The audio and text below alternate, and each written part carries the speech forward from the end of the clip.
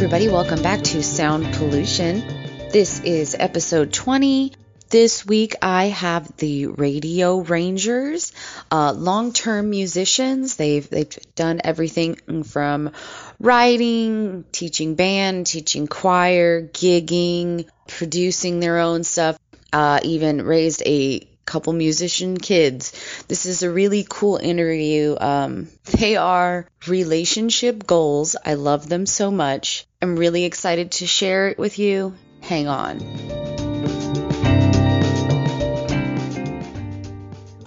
So we're here with the Radio Rangers, and why don't you guys just jump in real quick and tell everybody who you are and just a little bit about yourselves. Well, we're a duo from Sioux City, Iowa, and we've been working in bands together since 1979. Yeah, I know. That's longevity. We got married. The band actually is older than our marriage. We got married in 81. We've been music teachers for 33 years of that period. I taught 512 instrumental and she taught 512 vocal music. We were songwriters throughout there. And in when we were first married, we rented a farmhouse. A real nice place. Real nice place. Yeah. Was it? Yeah, $100 a month. So that should tell you.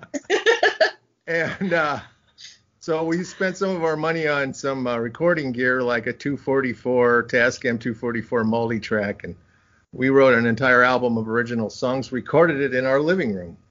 We learned the tricks and the angles from a magazine called International Musician. It's long since gone. Yeah, actually published and printed, a magazine, not something just on YouTube to figure it out. No search engine, though. You had to actually flip through and find it. As a band director, I used to work with kids at an honor band, and they had a guy from Minnesota, Pipestone, Minnesota, who made their LPs of the honor band. So I hit him up to press our record, and so he pressed our LP for us. Now, it wasn't very good, I don't think, but we were satisfied with it. Yeah, but there's a lot of bad records, so we may as well do it, too. We made a bad record, I guess. And you did it the real way, the old school actual. Well, it was cassette tape, 4-track cassette tape. Yep.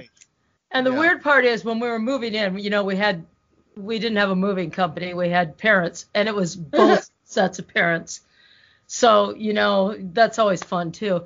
But as we're moving in, he kept telling everybody, well, just put that in the studio, because we had instruments and things like that, and everybody made fun of the studio. Studio. Yeah. Because it was really just the extra bedroom. I thought it was the best bedroom.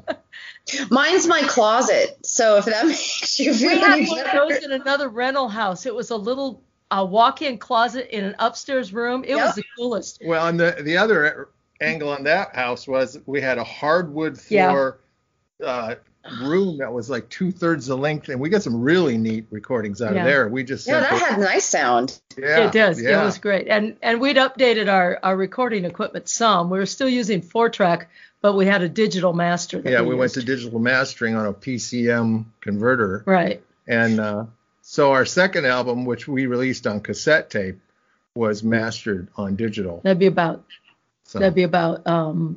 what? 86, 87. Yeah, 86, 87, but the first one was 83, so it took 4 years to get the. Yeah, well, you're teaching and you're raising kids. Right, and trying to, And you kept having to buy more stuff, more kids, you had to buy more stuff. Yeah, more food. It's frowned upon if you don't feed them. Yeah.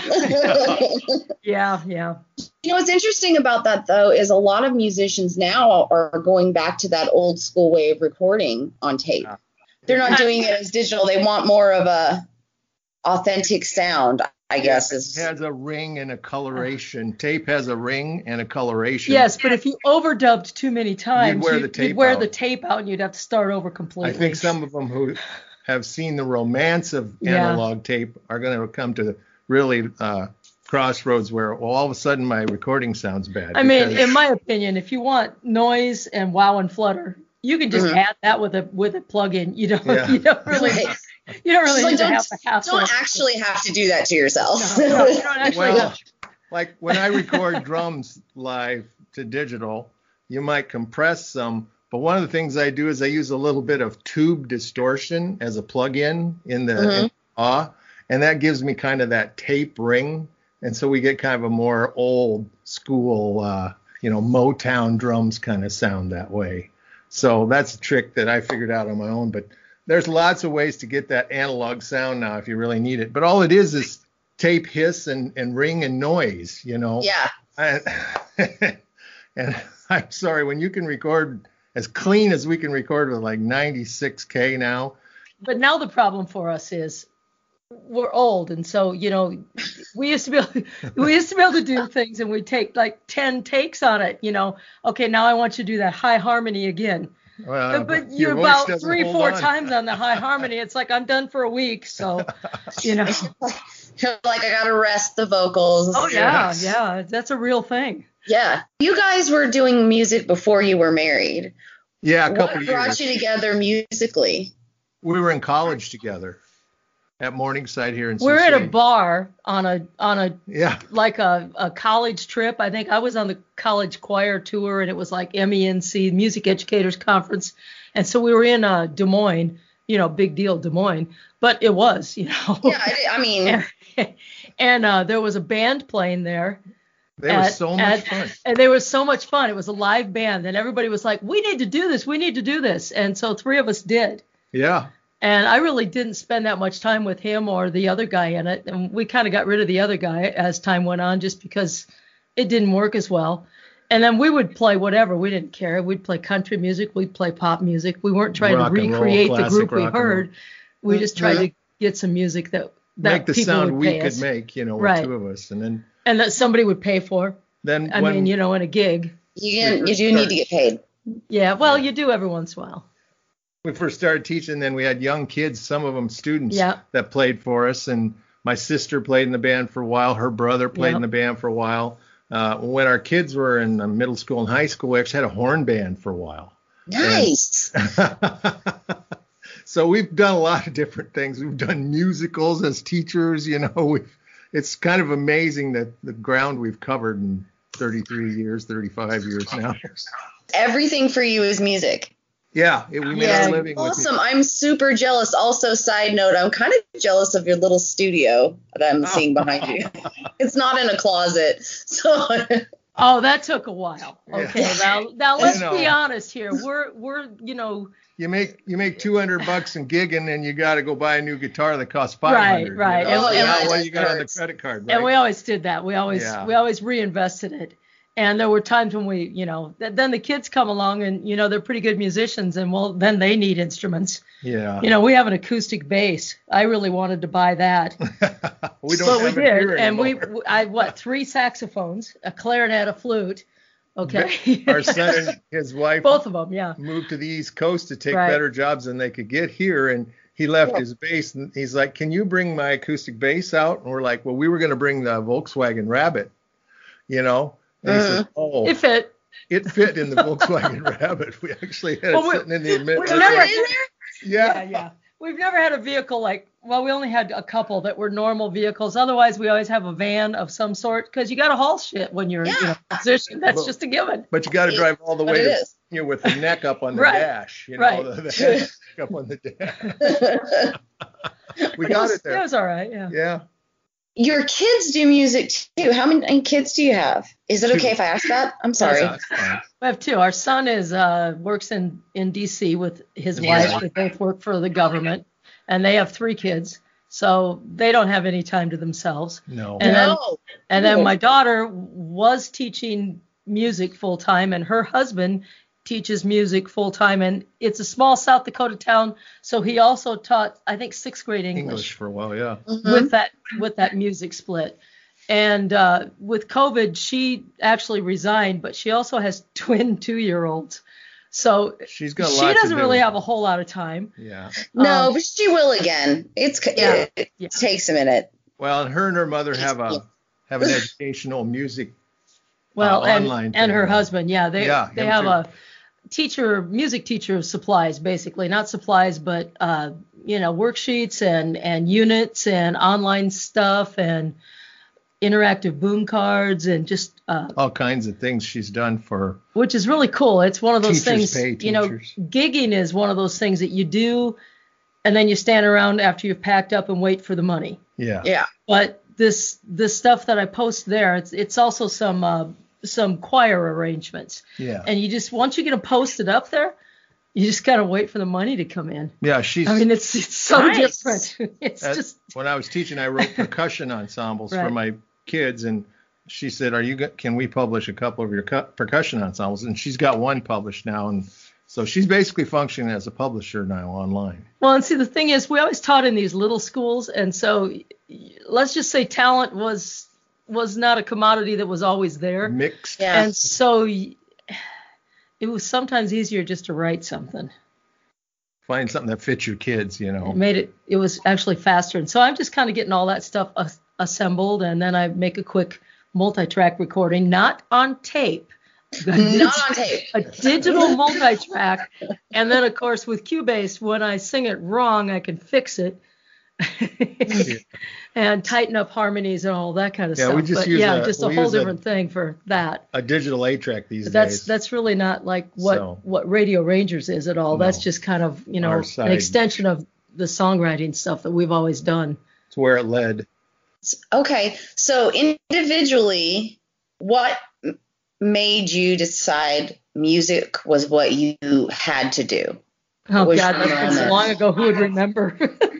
Well, when she was in high school, I'll speak for something I know about her. When she was in high school, before I knew her, she wrote a song and ended up in a competition, and she won a prize for the song. It was a patriotic Yeah, but song. it was just a little trophy type thing. It wasn't money. And then she used to conduct a choir at church, and you know, she'd play her folks' friend would always insist that she play at their Oh, yeah. parties. Well, and yeah. so she was a guitar player, singer long before I even knew her. And so I ended up being a music teacher because of having pizza with my band director at Honor Band. He says, you know, you could be a music teacher, and which kind of floored me at the time. And I hadn't even really crossed my mind to do it. And this would be when I was a junior in high school. And so I looked into it. My big sister was in college and in band there. So I'd always been in band. And so I ended up making it my life's living and playing in a band, you know. I don't know if there was ever a choice. I see other people that I watched a lot of people that were really fine musicians struggle because they just wanted to be musicians. And for me, it was a matter of teaching was something else that I loved just as much. Yeah. And to be able to teach music and watch kids find themselves the way I had with music and find a place in this world the way I had with music, that it was like, you know, it's just the logical thing. I just can't imagine not having music in my world, you know. I came up on a farm. One of the songs, and you get a chance to listen on Bandcamp. One of the songs in the album is how I came up with music. I grew up on a sharecropping farm here in Iowa, and I sang all the time. I was cultivating corn or plowing or whatever. It was just I did listen to that. Yeah, I read to Bandcamp. That song's truth. That's exactly what I was when I was a kid, and you know, I've been involved in music ever since, one fashion or another. So it was almost like it wasn't a choice either one of you made. It was just what it was. It's who we are, I guess. Yeah, and we were lucky enough to be able to do that for all those years. I mean, we quit for most of the time. One of us was gigging in some fashion. We were always teaching. Yeah. There was about 10 years where I really wasn't singing, because by the time I sang at school and did my job, there wasn't a voice left. But when we retired, and we were lucky enough with music teaching that we were able to retire at 55. Okay. Nice. Yes. Okay. Now we don't dream. We don't make much. Yeah. I mean, let's just say we always qualify for the stimulus check. Okay. Yeah. Right. There's never a question on that. And then we also live in an area that's not like that. But we went back and started gigging again. It was like, well, this is fun, and we have time to think about it. We had we took one trip to Florida. Friend had us down, and we looked for a couple places to play down there, and we did, and that was kind of fun. It's a lot of fun. It was a lot of old people. Yeah. And then we went to, we had some other friends out in Nebraska that said, oh, you need to come down to Arizona. You guys would fit in great. So we did. And if you've never been to Arizona, it was actually Mesa. Arizona was the area it was in, and a bunch of snowbirds. There's miles and miles and miles of older people, of campers avoiding the cold weather. And every campground has a place for people to gig and stuff. But again, I'm not ready for that yet. No. We'll just gig around here and do some of that stuff. And now we, as a duo, we're kind of a unique act. I play drums and then I played some lead things on a keyboard. So we fit in little bitty bars that probably couldn't even fit a band in there, And we've got a whole series of them around here. One's up in Minnesota, one's down here in Southwest Iowa, we're Nebraska. But yeah, we've got a lot of places we play. And it's so different. Teaching, you actually have to like wear nice clothes and there's certain language you can't use. Yeah. But now when you're in these little bars, it's a very personal thing. And the more we do some of the things, the more they get wound up. I mean, I always compare playing a bar like teaching junior high choir. Okay, because you're always right on. If you get anything out of them, they're right on the edge of it. Could get really bad, and somebody could be fighting. Okay, I mean it's just crazy. But the bar in Pender is one of our favorite places to play, and the one of the owners, the wife of the owner, she always requests a rodeo song. Yes. I don't know if you've heard the rodeo song, and I won't put it. You should look it up. I will. I'm actually writing it down. Let's put it this way. This is an R-rated song. Excellent. We were taught this song from that around here. we were taught this song by one of our first guys that would hire us. He says, you guys gotta hear this song, and it was in his jukebox because they couldn't play it on the radio, and so he took the record out of the jukebox and sent it home with us to learn. Yeah, I had 2 copies. I got another copy back here. He says. We learned it. Every country band that might be listening to us is laughing right now because they know the rodeo song. They know, yeah, I'm sure they do. And you can tell what kind of crowd you have and how open-minded they're going to be just by that. Yeah. When the owner requests a rodeo song, you feel pretty safe. Yeah. So. You're like, I can pretty much do anything in here. We're all just going to have a good time. Well, most of the places we play are like that now. Yeah. We did have some fairly formal ones. We played at a bunch of fairs. Now, we haven't played for about, 9 months? No, we played this summer. If we could be outdoors and away from people, we played several private parties. We kind of have to play a concert set. And it's nice work if you can get it. Grab those gigs if you can. Because a lot of people can't. Yeah. Well, it's cold here. We can't play out on the patio or anything, it's State Fair. We had Iowa State Fair here a while back. Sioux Empire Fair hires us fairly often. Yeah. We've played some county fairs around up in South Dakota, Nebraska, and Iowa. And it's just fun. It's just we usually do a handful of our originals and some classic country and maybe a big hit or two that's more recent. But it's just kind of a concert environment then. You're just playing songs, talking to the audience. We're not very much able to put a show on because we're both busy. And we're old. But if you're playing, I'm trying to play guitar and the bass line, and he's playing drums and keyboard, and then we're both singing, and then I have a harmony pedal because again we're old, and if we try to sing harmony all night, you get shot. So you just have to keep a foot. But for me, just getting one foot and on the harmony pedal and playing, that's enough. So what do you like more, the bigger fair gigs or the little bar gigs? Little bars. Little bars. It's such an instant feedback. The fairs, everybody's kind of behaving. They might have a beer and they might, woo whatever. And if somebody does get really wild like they did up at Sioux Empire there, you're like, wow, where'd they find all that beer? But the bars is instant feedback. We play in Lakeview, Iowa, and that's a fun bar. And they're just right on top of you. Right there, right in front. All the things that we can't do right now, they're just right on top of you. And, and they come up and they throw a $5 or $1 in your bucket, and they say, do you know this song? And, I know another song by that artist. And that's enough. They're really very nice about it. So at some level, bar gigs, the way we're doing them, are kind of like busking and gigging. You know, it's kind of a cross. Well, we do that too. We play down at the farmers market. Yeah. And you know, you don't really make that much in tips, but it's so fun because you're just, you know, it's just a. You get to see kids there, and it's just so cool to see little kids reacting to music. They either react or their parents teach them how to tip the band and respond to live music, because it's so important for people to understand what live music is. Yeah, it is, and remember, we're all missing it right now. We are really are. Explain to the listeners what your sound is, or how you came up with it. Either way, we came up with it because there were two of us. Mm-hmm. We knew that we could get along and nobody'd quit, although we joked about it when we took some publicity photos. We never took publicity photos with a band that somebody didn't leave. Didn't leave the band before we used the publicity.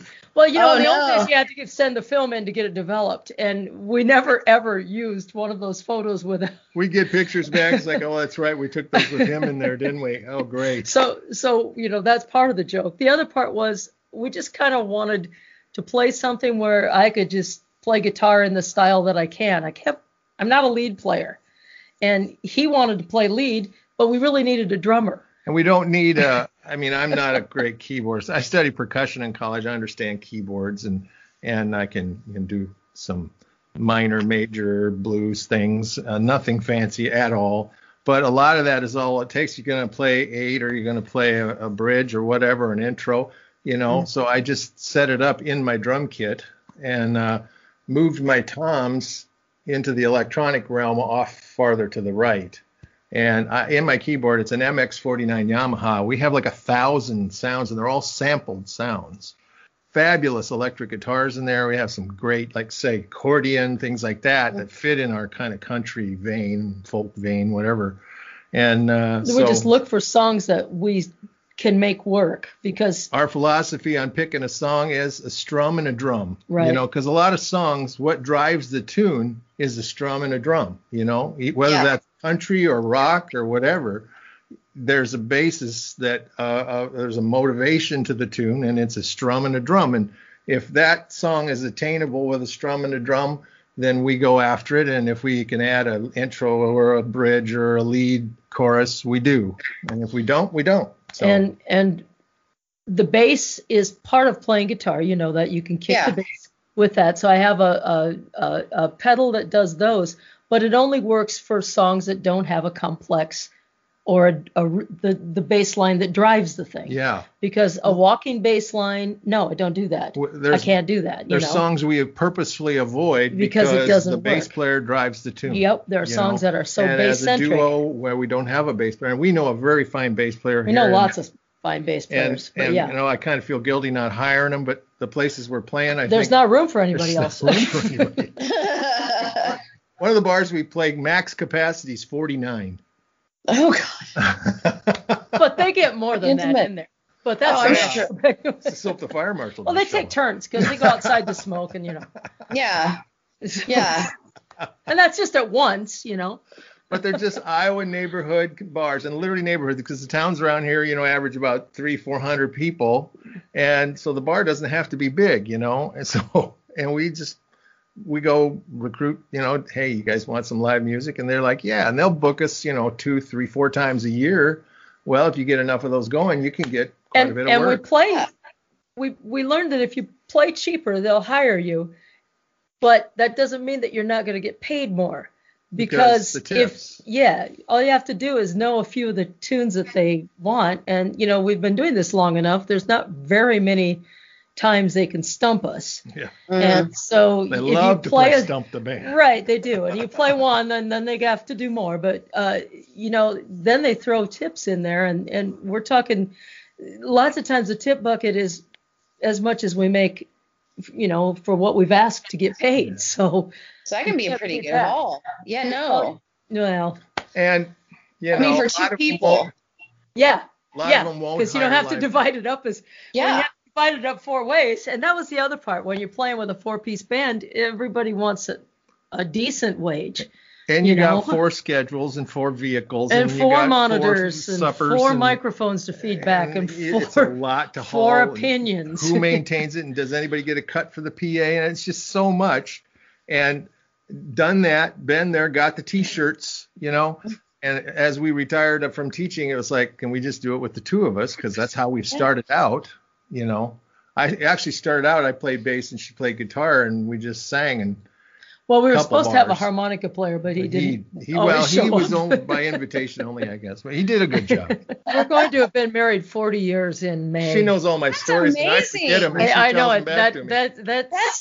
That's impressive. Not a lot of people are capable of doing that, especially also working together. Yeah, we did that. Yeah. And our kids had to go to school with us there. That's amazing. Some days it was a little tense. Oh, I can't imagine. Well, I say that, but then quarantine happened, so I kind of can't imagine. Right. I'm not married, but I do have a teenager. Oh. Yeah. And there were days I would be like, what? And she would just be staring at me. And it wasn't a happy stare. I'm not sure. It's a different animal. Yeah. They do that. It happens. My favorite age was always middle school. Yeah. Because they smelled bad, they were weird, and they didn't have any cynicism in them.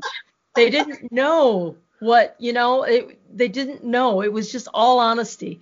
And then they get to high school all the time. and it was they were always worried about what everybody thought, and it was no way I would do it again. And going back to how'd you get into music?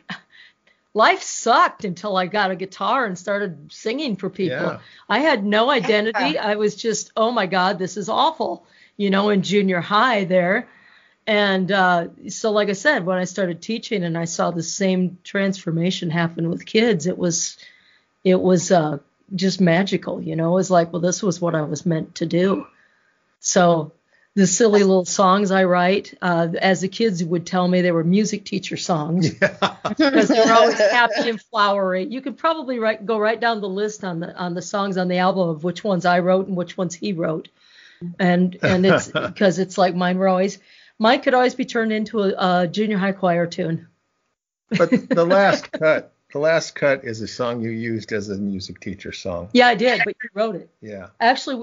Actually, we all wrote that together. Yeah, we co-wrote that one, even with our kids involved. Yeah. What song is Touch it? a Heart. Touch a Heart. Yeah. I was about to ask.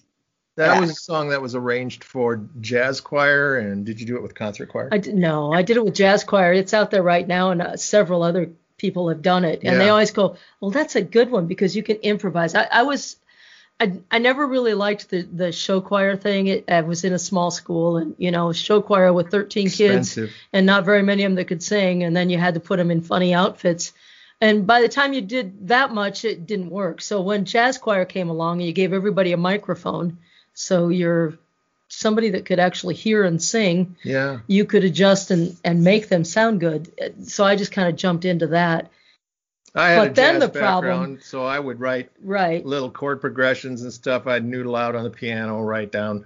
I think she actually found I did. I found a chord progression in his pocket. No, in your billfold. I watched his billfold, found a chord progression in there. And I said, hey, he goes, and I said, can I throw this away? And he goes, no, I'm going to write a song with that.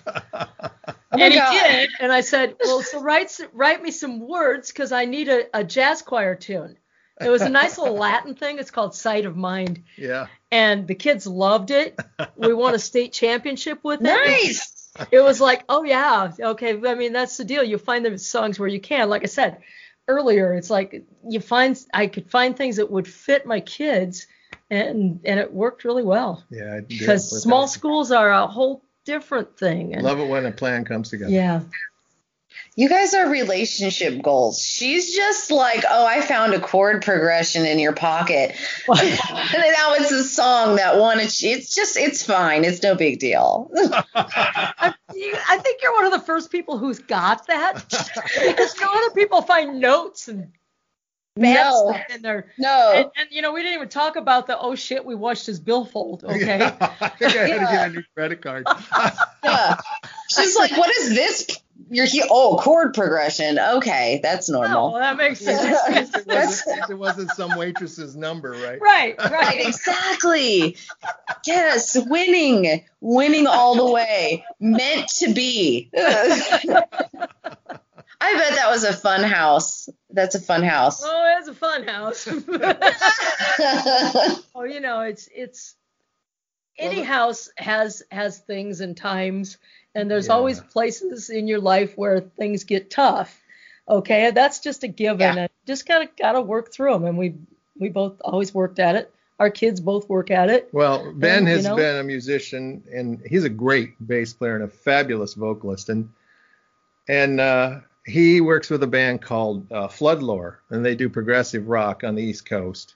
Yeah. Yeah, 3-piece band. It's a scary great good. Guitar player. Scary good. Ben does some super vocals. He's a great bass player, and they're And friends they do with a all great their drummer. they do all their own recording too. Yeah, okay, in-house. Fully independent. That's what I'm talking about.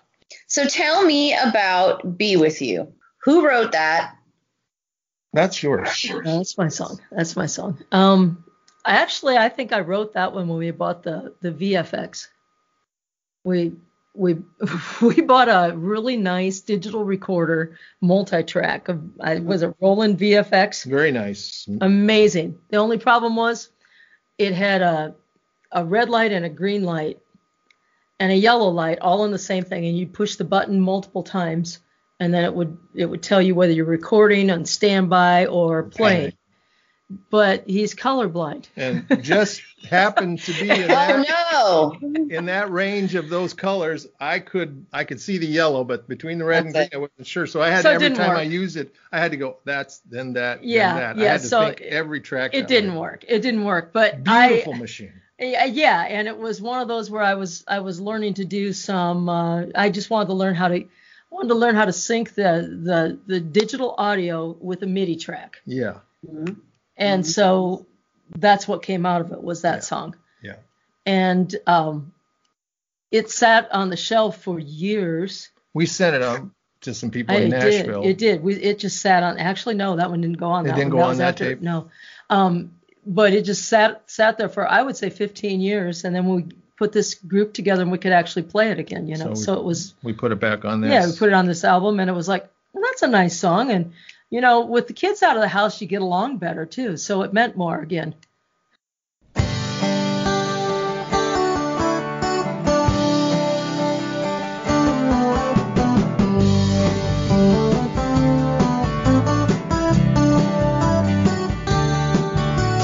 Let's take a trip and get away. Jump in the car and just drive for a day. Find a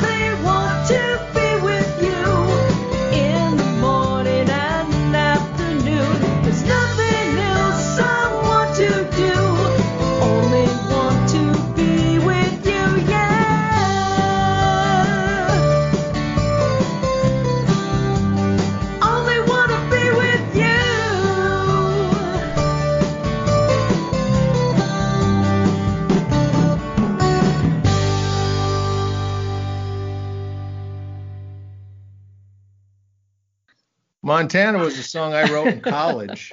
Our neighbor, I won't go into the gory details, but he died, and his grandson ended up finishing up at his farm before they sold it. And then his uncle had a ranch in Montana. And so my father and I had to take a truckload of furniture out to their ranch. And I'd never been to Montana, so it was kind of a fun trip. You hadn't been out of the county. Huh? Yeah, I'd been to Rapid City. Oh, that's right, yeah. But anyway, so we went out in late April, I think it was, and Montana was in springtime. And I was just, I don't know, I just got swamped with the beauty of the place. It is gorgeous. Montana in the spring is just fantastic, and it'll break everybody's heart. And so I wrote that song kind of partly on the way back. My father and I rode the bus back, and then I finished it, I think, probably 6 months later. And, it's basically how it kind of personifies Montana as a girl you would fall in love with. Okay? You might fall in love with the state of Montana, or just like you would fall in love with a beautiful girl. And so that's kind of how I wrote that song. So. And then the rest of that is, we were fans of John Denver. I don't know if we're allowed to say that. Oh, absolutely. But I learned to play guitar by watching John Denver play live on TV, because he did. Yeah. He played live, yeah, a lot. Okay, and it was like people did in those days. So did James Taylor, but what he did was so hard I couldn't do it. But he's so good. Yeah, I learned from this stuff that John Denver did, and so I put that in that drop D tuning when I got together with him years later, and we started doing that with that, and it was like it fit so well, and it made you think of the mountains and the whole John Denver feeling. When I play guitar on that one is how I feel about it. I've always been influenced, as a band director, wind instruments in a rock band. I've always had, I'm a big Chicago fan, but one of the groups, Marshall Tucker, it uses a flute. Okay. And so I think Marshall Tucker is the reason that flute is in there. But then I listened to a lot of progressive rock. So there were, people who played flute in progressive rock bands, drummers that I've listened to that, it's not a country song, but, I don't like to label music. I just write it, and however it comes out, that's what it is. And you can enjoy it or not. But Montana's kind of it's not your typical, 4-chord country song, but, and it was written by a person who's, 20 years old, and, a real life experience. So. We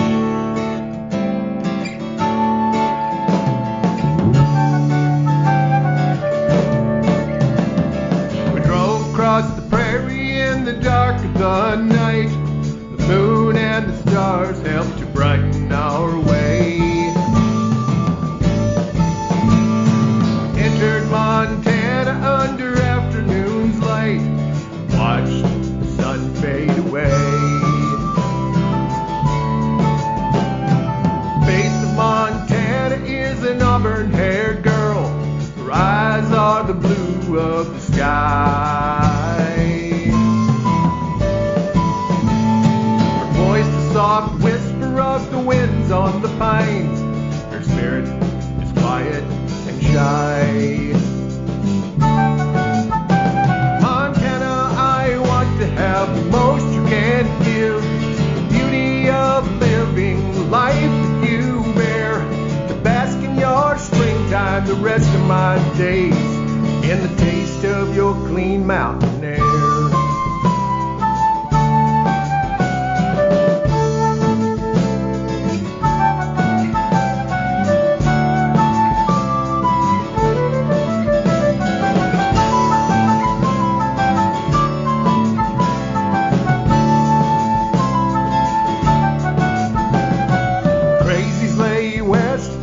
Covered with snow, the majesty beaming from so far away.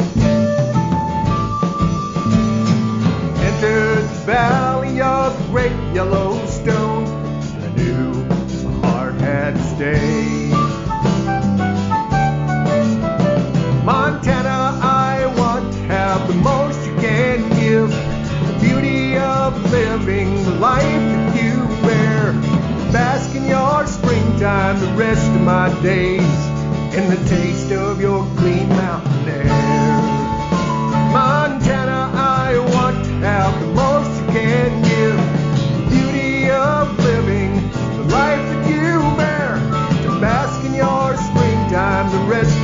dazed in the taste of your clean mountain air.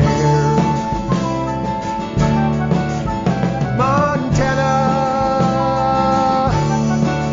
Montana.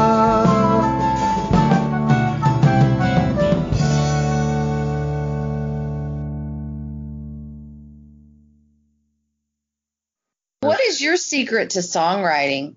Do you have a secret, or I know secret is the stupidest word I could use, but I think you know what I mean. Like, what is your? I need to share this because we had taught at this one school for quite a while, and we were both looking for a job because we thought it was time that we go someplace else, and we both ended up with an interview. Mm-hmm. And part of the reason we were looking for a job is we were going to have to do a musical the next year. And now we'd just done Oklahoma, and it went really well. But we had a group of really talented kids. But 2 years later, we didn't have that, and so they weren't as talented. They were good like, kids, what are we going to do? And it was like, well, let's just. So we were on this way to this interview. We both went to the interview and went, nope, not going to happen. Not going to work there. And so we said, well, we're just going to have to do some kind of crappy little musical.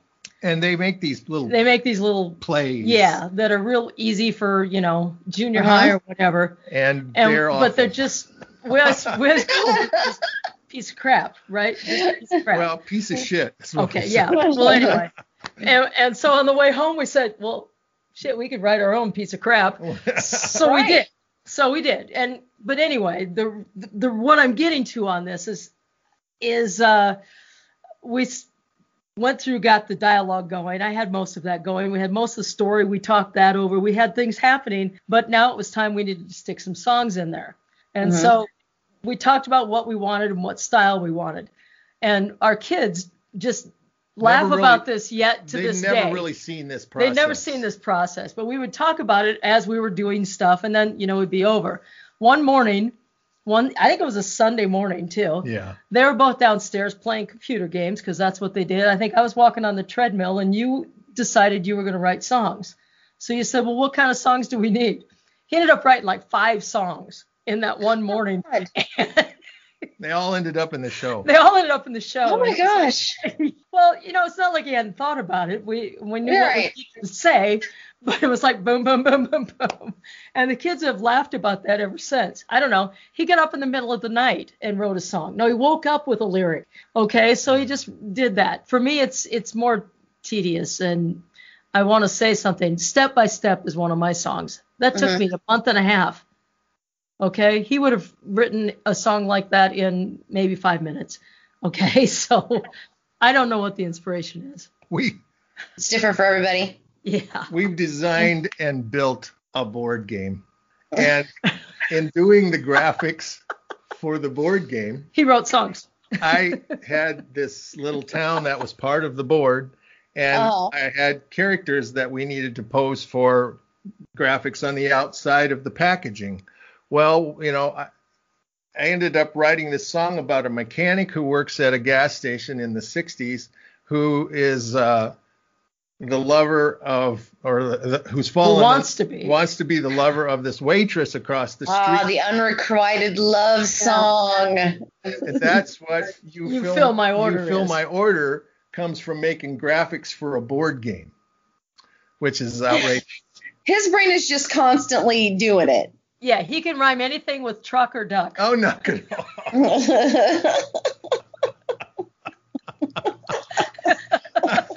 Can't we all? On the fly, okay? You don't know what is coming out when you're doing this live. It's like, oh, my God. But, yeah,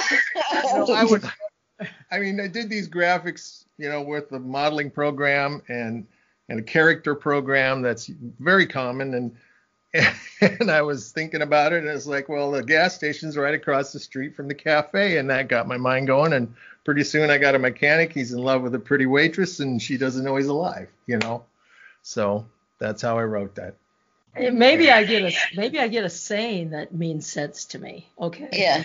Like I was not happy with the way the election came out 4 years ago.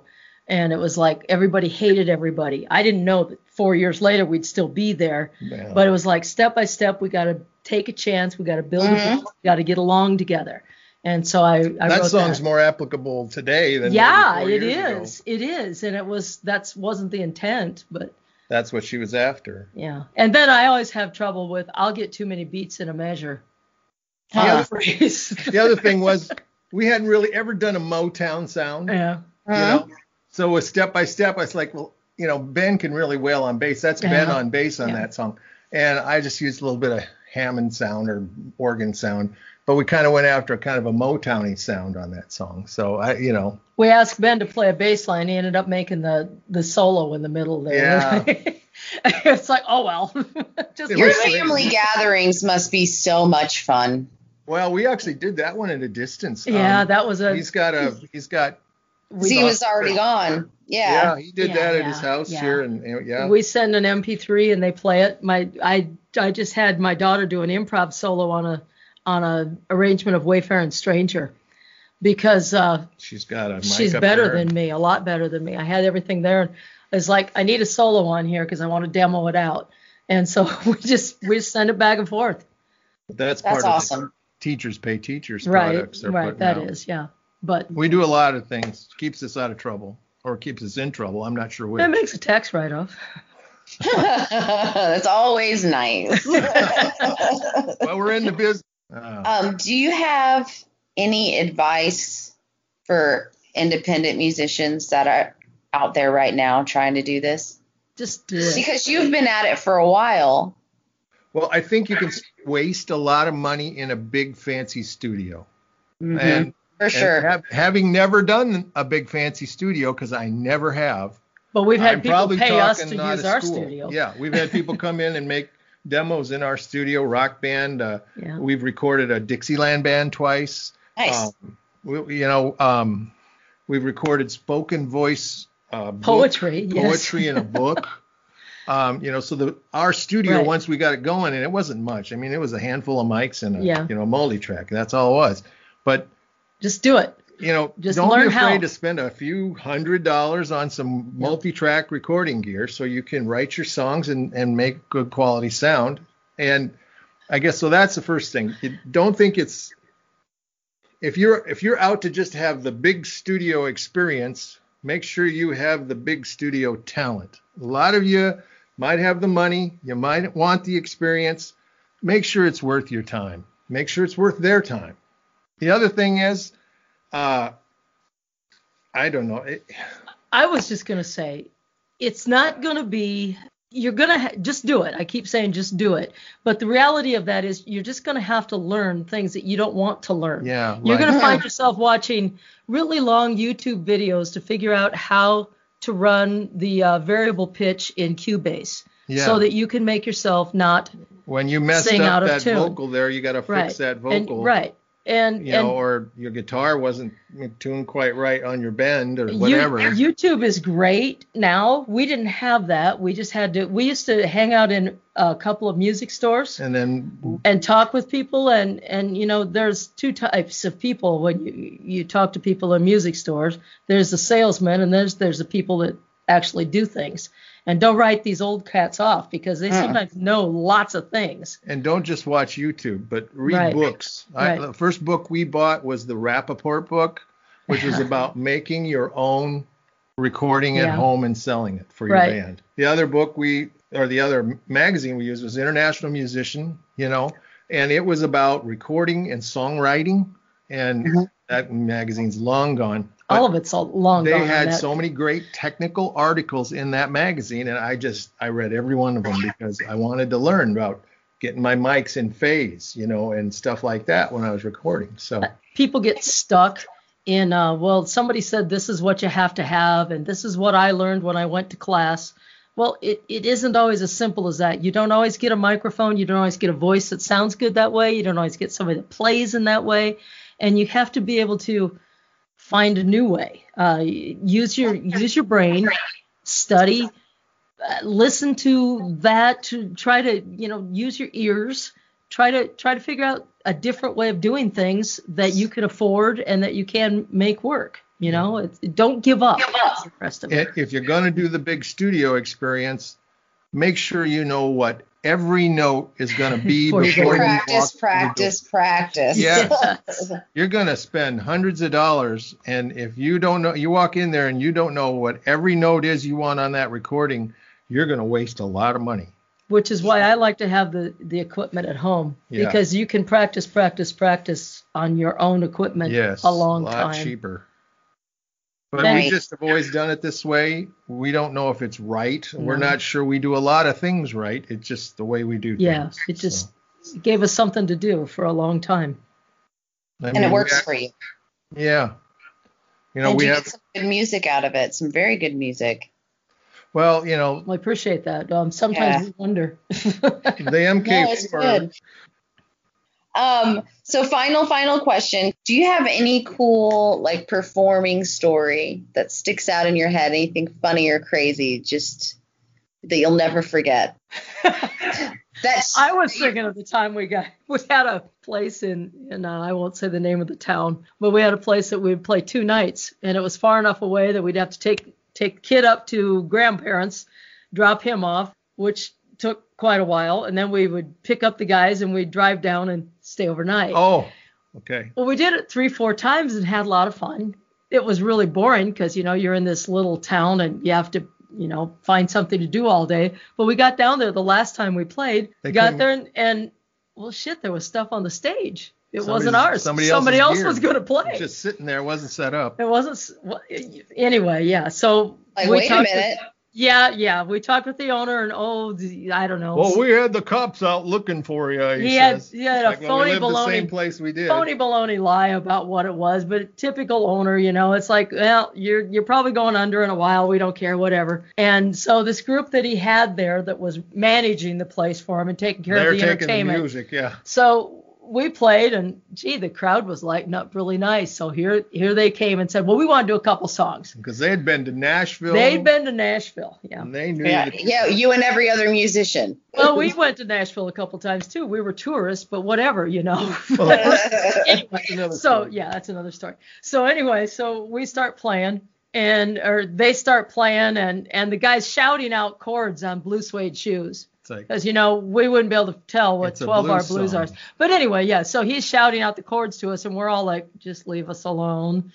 And the crowd's getting more and more like, you guys kind of suck, Yeah, what is Finally, this? somebody goes, the name of the group that we were playing with them was called Prairie Fire, and he goes, we want Prairie Fire.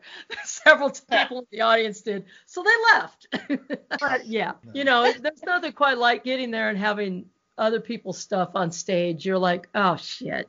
That's pretty typical, though. I mean, it happens. It does. But like I said, this was the one that we had to have a babysitter, and we had to go stay overnight in a hotel. And all that work, and you get there, and you're like, really? Yeah, really? It wasn't like we changed houses or anything. Oh, we had the cops out looking for you. It's like, I don't think you did. No.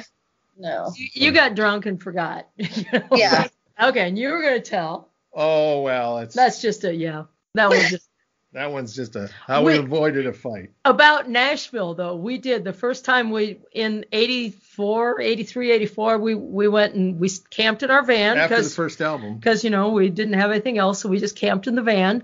And we went, it was still when Music Row was like the old thing. Music Row, which is and really. So we took a box of records and walked up and down the street. And the tour buses were driving by pointing at us and all the other people out there with their tapes going up and down Music Row peddling our songs. In those days. That's cool, though. Yeah, in those days, you would walk, like we went into the front office of Alabama and Ed Bruce, and a couple of different artists had their publishing wings there. And we would walk in, there'd be a receptionist with a southern accent. How y'all doing today? And we're doing fine, And it's like, will you accept unsolicited recordings? And they all did. And every one of them took our recording. Every one. Wow. I believe Ed Bruce had a cardboard box sitting on the counter. Good luck with that now. Oh, and, we stuck it in there, and she says, we listen to everything we get because we don't know where the next hit's coming from. We had one guy that took us in the back and played our record and sat there with us and talked about it. Yeah. And And then one guy that wanted. He told us, well, you got $5,000. You got $5,000. We'll get you on the radio tomorrow. I think he's what you call a shyster. But anyway, yeah. When our kids were about 10 and 13, whatever. Junior high. We went back to Nashville. We wanted to show them Nashville. It was all different. It was all gone. You know. Couldn't do unsolicited music. And it was it. You don't send unsolicited stuff to anybody. And, you know, I really think that incident, that happening, is why independent music kind of got its momentum. It was because nobody's wanting to buy my songs. I'm just record them myself, you know. Yep. And I think that's a healthy thing. I really do. Yeah, I do too. I you know, there were shysters there that were just stealing people's money, telling them they were great when they weren't. Yep. Which we would have been one of those, you know, but we didn't have the money, thank God. And, you know, we're local gig musicians is all we are. And I'm not ashamed of that at all. You know, I've never really wanted to be a star. I wanted the star stuff. Yeah, they got neat stuff. Yeah. I didn't, you know. And we go see a big road band, you know, like. It's fun. And you'd say, what's he playing for guitar? What's that amp? Or, you know, what's those drums? Yeah. But, you know, the fact that, you know, Kathy Mattea, who we love, was on stage, wasn't really her that we were there for. It was, you know, we want to hear this band. I was working for an insurance company for a short while. We went to Milwaukee to the insurance agents gathering. The only show that was really we were going to be able to go to was Paul Anka. And we were like, you know, here we are, teachers. And we're like, oh, Paul Anka. Well, you know, I mean, Paul Anka was old to us. So we were like, the kind of music. Oh, this will be great. And these guys were all a bunch of nerds anyway. So blown away by Paul Anka's band. So blown away by Paul Anka's show. It was amazing. Blown away by his singing. It was an amazing show. And it just kind of taught us a lesson. It's like, you know, don't judge things by labels. It's not fair. I mean, he showed us what live music could do. They just kicked ass. You know, it was like they had that place on their feet, and I mean just electric. Like we popped them. It was a great experience from audience of a Paul Anka show. You know, yeah, he's a Vegas act. You know. Yeah. You know, it's just not our cup of tea. Not our cup of tea. And it was like, wow. We had more fun, and I think that was really where I learned. You know, you can label things all you want, but it doesn't do you any good.